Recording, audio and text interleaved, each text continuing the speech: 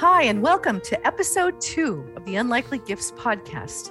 I'm your host, Diane M. Simard, and I'm here with my sidekick, Larry King. Congratulations and welcome to episode 2. Today we're going to share a story that prompted us to launch the Unlikely Gifts podcast. Larry, why don't you start to share the story behind the story of how we met and we decided to join forces? Well, this is kind of like an unlikely gift story to start with. Here, I've got a podcast called Larry's Sort of Fun Stories. And one of my fun stories was I was in Lincoln, Nebraska. I was a TV director. And there was a show called Cartoon Corral. And I was trying to find information on Cartoon Corral. So I went on the internet and I found a blog by Diane that she had been on Cartoon Corral for her 5th birthday. So I said, that's it. And then come to find out, I was directing the program that she was a participant in. So I emailed Diane, and what was your response? Well, at first, I actually thought it was a joke that Larry King was reaching out to me. That was my first thought. And then I realized that it was sincere because you referenced my blog and that you had worked at the 1011 TV station and that you were likely working the day that I was on Cartoon Corral. And I thought, what are the chances? The chances? Yeah. Exactly. I was so honored that you reached out. So again, I wrote that blog almost 5 years ago. And my 5th birthday was a very special day. We're going to talk more about that here in a moment. And so we decided to record on Larry's podcast. We recorded, you recorded it it's on my podcast, which, exactly. By the way, Larry's Sort of Fun Stories, so you can listen to it there. And, after 25 minutes of us talking together, after we got off the air, we decided that, hey, maybe Diane's got a podcast as well. So that's why we're on the Unlikely Gifts. Exactly. Well, and again, Larry has a great perspective also about 1011 strong in Lincoln, Nebraska. Actually, everyone in the whole state can watch this television station, which is unique in itself. And again, on our next podcast, we're going to switch roles. And actually, I'm going to ask Larry questions about those days in the early 1970s when he was there. I love to be the answer man. Exactly. And he has some really interesting stories about the TV broadcasters and stories behind the stories. And we're going to share those next time. So be sure to tune in for that. Well, today we're going to be talking about Kalamity Kate, Cartoon Corral, your 5th birthday.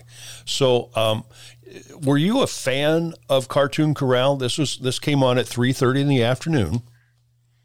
I sure was. And in fact, when I went to, as I mentioned in our last podcast, elementary school at our teeny little schoolhouse in Coatesville, Nebraska, school would get out at 3:30. And so I would always run home so I could catch Cartoon Corral. And Cartoon Corral was a locally produced, all original content show that was produced there in Lincoln. And it was hosted by Lita Powell Drake. Calamity Kate. Yes, who we all of us kids knew as Calamity Kate. So it was you can't miss after school requirement to watch Cartoon Corral. So you probably got home at 3:40. I mean, you didn't get in there right there in the first cartoon. You're probably seeing the second. And these were the good days when we had Bugs Bunny cartoons. That was the fun thing. I mean, there were good cartoons back then. Sure. Not this wacky stuff they are today. So, how did you get to the studio? Mom suggested that you get on the show or what? So that was the big deal with Cartoon Corral, is that they wanted kids from all over Nebraska to come to the station and be on Cartoon Corral on their birthdays. And so I had been pleading and begging my mother to take me to Lincoln, Nebraska, so I could make my professional television debut on Cartoon Corral on my 5th birthday. And so how far away are you from Lincoln to where you're Coatesville? Yeah, so it was 150 miles away. So that was quite a trip, a big deal. So Mom loaded my brother Lee, my sister Marilyn, and me in the car, and we drove. And we actually stayed overnight the night before with her sister, the Breckenridge family there in Lincoln. They lived in Lincoln. Oh, that's always a good idea to arrive early. Give yourself an extra day. That's what we're saying on the travel business today. So you're doing it right. Oh, you have to these days, for sure, for sure. So, and I remembered my birthday is September 1st, and so it's always around Labor Day, which always meant that the Nebraska State Fair in Lincoln was going on. It's since moved out to Grand Island, Nebraska, but there was so much going on, but it was a real rainy period. And I just remember it was rainy and cloudy and miserable, but I was so excited because I was going to be on Cartoon Corral. Well, what was your opinion? Had you ever seen the station before? Had you ever been close to a TV station? I had no idea. I had no idea what to expect. I just didn't know. I thought I just walked into a building and all of a sudden you were on television, and that was magic. That was magic, yeah. So you get to the studio, you're there, you're with your family, and you walk into the building. It's a nice, clean building, by the way. It was a very fine building. And it's still there on 40th Street. Is that? I was doing some research. 40th and Vine, I believe. 40th and Vine, The original, that building is where the station was housed when it launched in 1953, and it's still there today. Mm-hmm. Amazing. Yeah. Yep. So what happened when you get to the station? So we walked in the side door for Cartoon Corral participants. There was a special door for us, and everything just continued to. I thought, I am so special. This is my birthday. I wasn't too happy that my siblings were coming to the station with me. I was a little concerned about that, but once we walked in the door, I was just stunned because there were these big television cameras and these silver boxes on the floor with these thick black hoses running everywhere, which of course is all the electrical wiring. And we literally were just stepping over, and I was afraid I was going to get electrocuted. But it was just bright. I remember they had all the lights were turned on, and it was just bright, and I was overwhelmed. I was just shocked. I got very frightened right away. Oh, really? So had you seen Calamity before you got on the air? Before the show started? No. And I didn't really think much about that, but I did happen to look across, and I saw her. I knew it was her, but she wasn't dressed up as Calamity Kate. Oh. She was wearing green overalls. I assume, heck, I would be comfortable too. She's got to go hang out with a bunch of bratty little kids for 30 minutes, right? So I would be as comfortable. But she was leaning up against a wall, wearing a green jumpsuit, and she was smoking. That's when when you could smoke inside, right? Yes. And I thought she reminded me of Kate, the car mechanic. And I just began to realize that Calamity Kate, the woman who was Calamity Kate, was not Calamity Kate all the time. And that was the first moment that I realized that. And so all of a sudden, my world, it was the first opportunity I had as a 5-year-old little girl to realize that television is, to me, make-believe.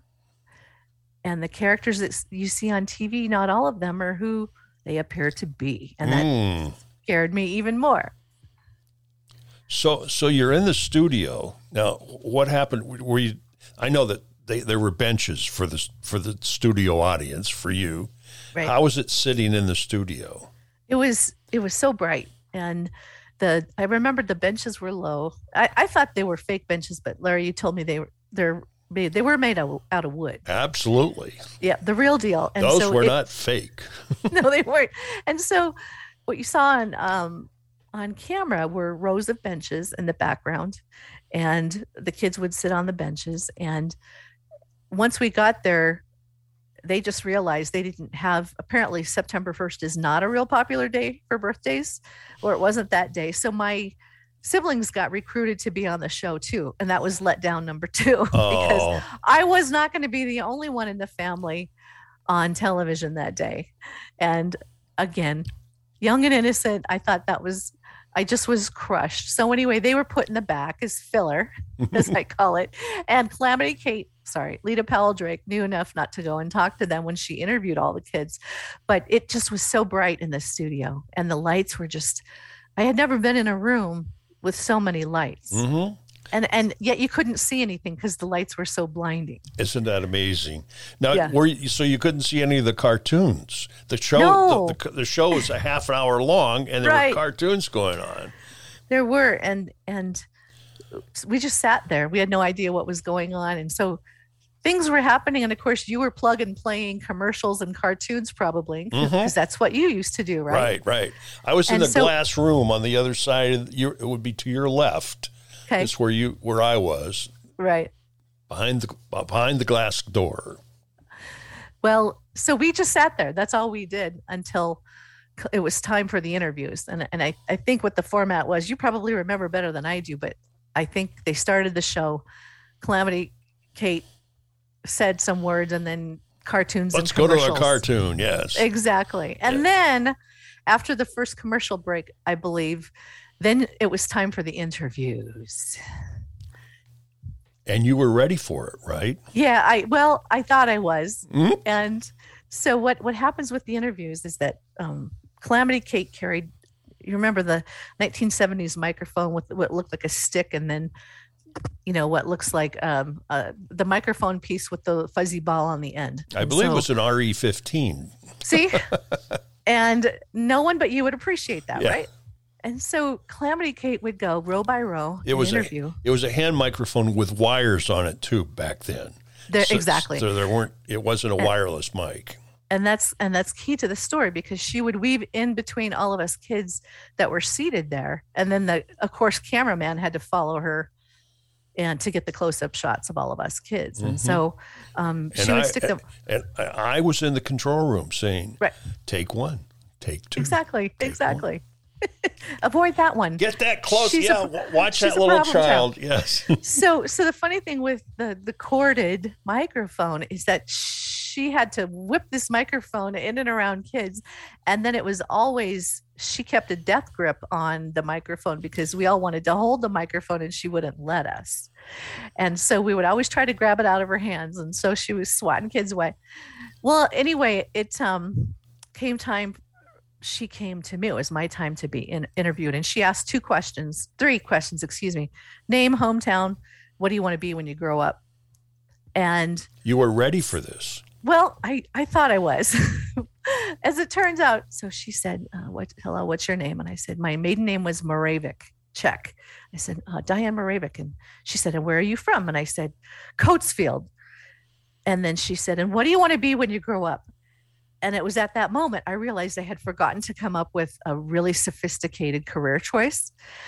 And so in the early 1970s, and again, this was 1970, it seemed like all the kids on Cartoon Corral, if you were a boy, you wanted to be an astronaut. And if you were a girl, you wanted to be, we didn't call them flight attendants. They were stewardesses back then. Mm-hmm. And so I panicked because I thought, oh man, I had meant to think of a really sophisticated, cool career that I wanted to get into, and I forgot. So I just blurted out stewardess. And so I ended up being as average as they come. There was nothing special about me, but I was most disappointed because I had brought a prop. And every once in a while, if you're lucky, Calamity Kate would let these kids talk about a toy or something they brought. Mm-hmm. And I had brought a purse that my grandma Moravec had made for me out of the plastic dish soap bottles. And I think this was ivory. This was a white one. So she cut off the bottom half, and so it was the bottom half of a plastic soap bottle. And then she crocheted the top, and she had punched holes around. And so she had crocheted. And so it was a crochet purse made out of a soap bottle. And I forgot to talk about my prop. And so she was off, and it was impossible for me to break in. And, you couldn't do that. It wasn't allowed. And so I was so crushed because I had failed at my career choice and I had forgotten to talk about my prop. Mm. And so then it was really a letdown, Larry. And it was such a cool experience, but it was the first of many goofs, is what I always say. It was the first time in a lifetime of failures that I had these high expectations. I thought I was going to nail it. And I didn't fail. I didn't embarrass myself. I just was average. Uh-huh.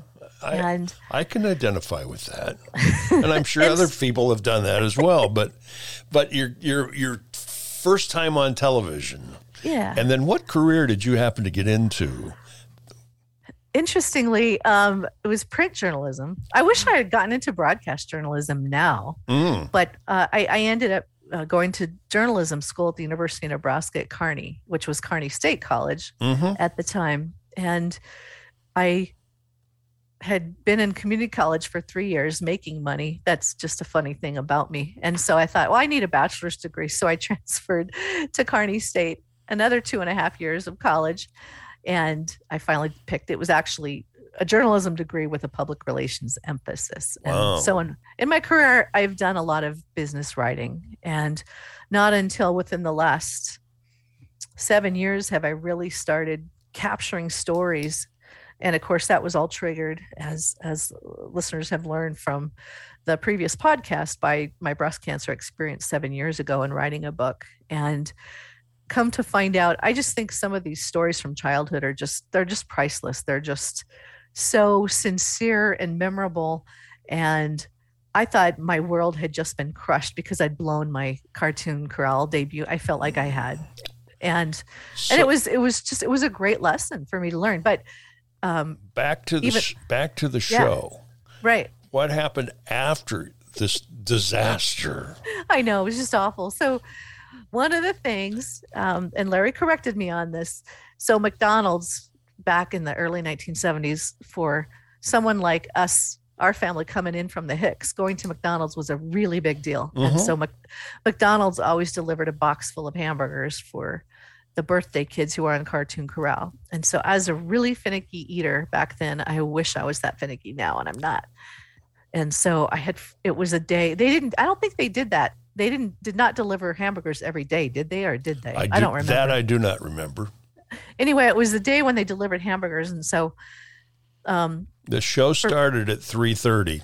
Yeah. You think the hamburgers got there at 2:30? I'll just say they were not hot off the grill.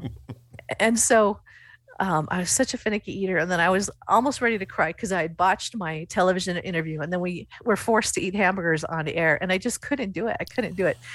And I was almost in tears. And so I just remembered them saying, well, just act like you like, just take a bite and act like. So I did that. So I was faking it. And then it got even more humiliating because then they brought out the yo-yos. They gave us gifts, and it was yo-yo day on Cartoon Corral the day I was there. And so all the other cool birthday kids but me were able to do all these cool yo-yo tricks like walk the dog and I couldn't do it. And so it was more and more of a letdown. And then as it turned out, my brother and sister got way more attention than I did, because they were kind of messing around in the back, and they just so they got to be on TV after all, and I was so jealous about that. So the thing is, you probably wanted to be on the Oprah show and get a carload of stuff, and you got a yo-yo and a cold hamburger, right? Yeah, that was way before Oprah got on the air. It was. But in all honesty, what a great experience, and what I just commend what that television station did, and we're going to get into that next time more and more, but how the concept and the culture at that television station was to really serve the citizens, right, in so many ways. And that's what I mean, today you don't get to do this. Today, to be on television, it's a pay to play. You have to pay if you want. It's an infomercial. You have to, Larry, you and I could go do our podcast. We'd have to pay to be on television, and they'd put us on at 3 a.m., right? Well, right. And it still cost us a fortune. But. I looked that up the other day. I wanted to put an infomercial on, and back in the day, you used to go on at 10:30 at night or whenever. Right. They said now it's 5 a.m. or 6 a.m. in the morning is when the big time for infomercials. Interesting. That's just a sidelight. Now, that's nothing extra. I mean, won't cost you extra for that bit of information.